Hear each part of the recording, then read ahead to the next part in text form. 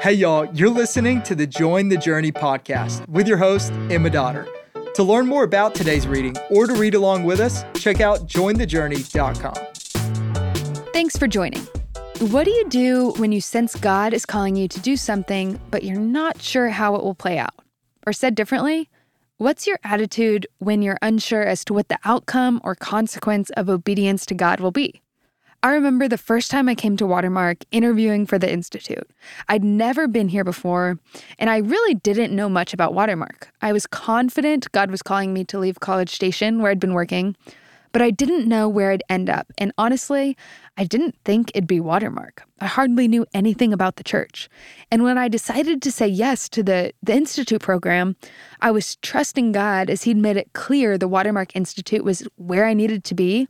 But on paper, it really didn't make much sense. I quit my full-time job and signed up for what, to some adults in my life, seemed like an internship. I left a position with a salary and benefits for a 10-month program with no benefits and a monthly stipend that averaged to about $12.50 an hour before tax. It seemed crazy, but it was obedient. Ever been there? God's calling you to do something, but you know it could cost you. Maybe you're at work and someone's making immoral choices. You could speak up, but that might cost you, relationally or professionally. Maybe you're a student. Kids are passing around answers to a test or a Quizlet or something you know that's wrong, and you know that the obedient, God-honoring choice, it'll cost you socially. Or maybe you've already made a poor choice and you know God wants you to come clean, but that decision, to be honest, it might come with an unknown set of consequences. What does it look like to obey God when we don't know how things will turn out? In today's chapter, Hebrews 11, we get example after example of what it looks like to respond to God in faith. And my favorite example is that of Abraham and Sarah in verses 8 through 12. Let me read them.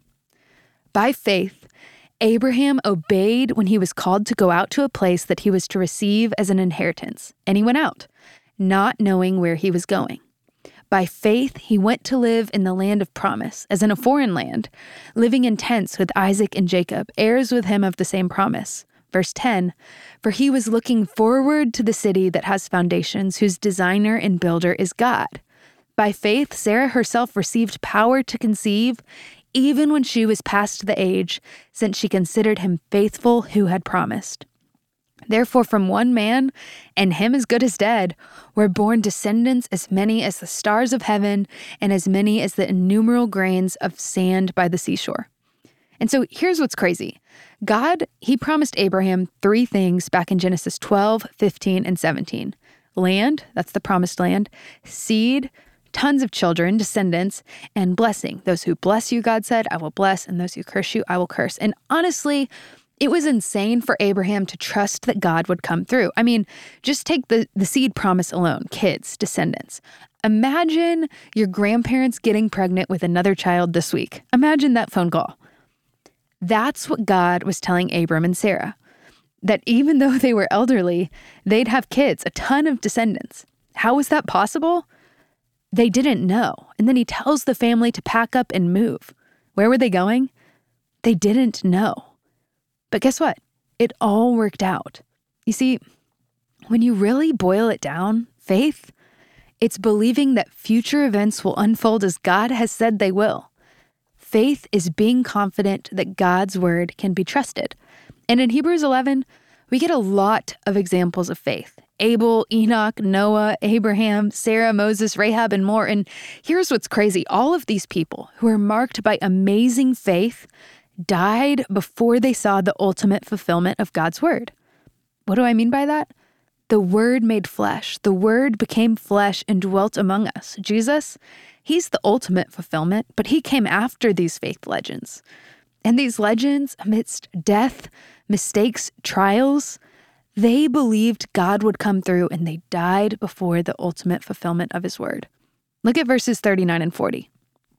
Verse 39, and all these people, though commended through their faith, did not receive what was promised, since God has provided something better for us, that apart from us, they should not be made perfect. And at the end of the day, the nuances of these two verses are difficult for us to understand. We don't know when Jesus is coming back and what type of role we might play in relation to these faithful men and women then. But what we do know is this. All of the men and women listed in Hebrews 11 were imperfect, broken people who God used to accomplish his purposes.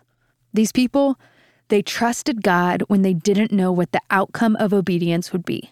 And many of them, they trusted that God would come through, but didn't live to see the day on this earth that he tangibly did, ultimately through his son. So in the midst of all the distractions of this world, all the temptations that push us toward disobedience or complacency or apathy, Hebrews 11 provides a grounding reminder of what it looks like for us, broken people, to walk in faithful obedience to God, even when the outcome of such faith might seem to cost us. Faithful obedience is worth it. And at the end of the day, we, like many in that list, might not see the benefits or fruit of our obedience while on this earth. And that's challenging, but it's the most fulfilling challenge because one day, all will be restored when Christ returns. And that's a day we can all look forward to. So in the meantime, though, that's a lot easier said than done. What do we do when it's really hard to have faith today, when we're caught in the middle of really challenging or devastating circumstances? The good news for us is that God doesn't let those circumstances go to waste. He actually uses them for our good and his glory. That's Romans 5, because we've been justified by faith. Because we're saved not on the basis of our performance in trying circumstances, but on the basis of our belief in Christ's life, death, burial, and resurrection. Romans 5 tells us, because of this faith, we have peace with God through our Lord Jesus Christ. Through him, we've obtained access by faith into this grace in which we stand, and we rejoice in hope of the glory of God. More than that, verse 3, we rejoice in our sufferings, knowing that suffering produces endurance, and endurance produces character, and character produces hope. And hope does not put us to shame, because God's love has been poured into our hearts through the Holy Spirit who has been given to us. Faithful obedience can be especially challenging when we don't know where it will lead us or when we know it's going to cost us. But the good news is that even if it costs us and we suffer along the way, God's not going to let that suffering go to waste. And what's more is that we don't have to navigate it alone. If you're a believer in Christ, you've got the Holy Spirit continually living in you ever since the moment you were saved. That's something the saints of old didn't have. Imagine what God is doing and can do in and through believers today who are willing to take scary but faithful steps of obedience. More than we can ask or imagine. What step of faith might he be asking you to take today? Think about it. I'd encourage you to share with your community group. Maybe he wants you to speak up at work or school today, to work with integrity. Maybe he wants you to quit your job and move overseas, or maybe he just wants you to get on the phone and pursue a really challenging reconciliation conversation.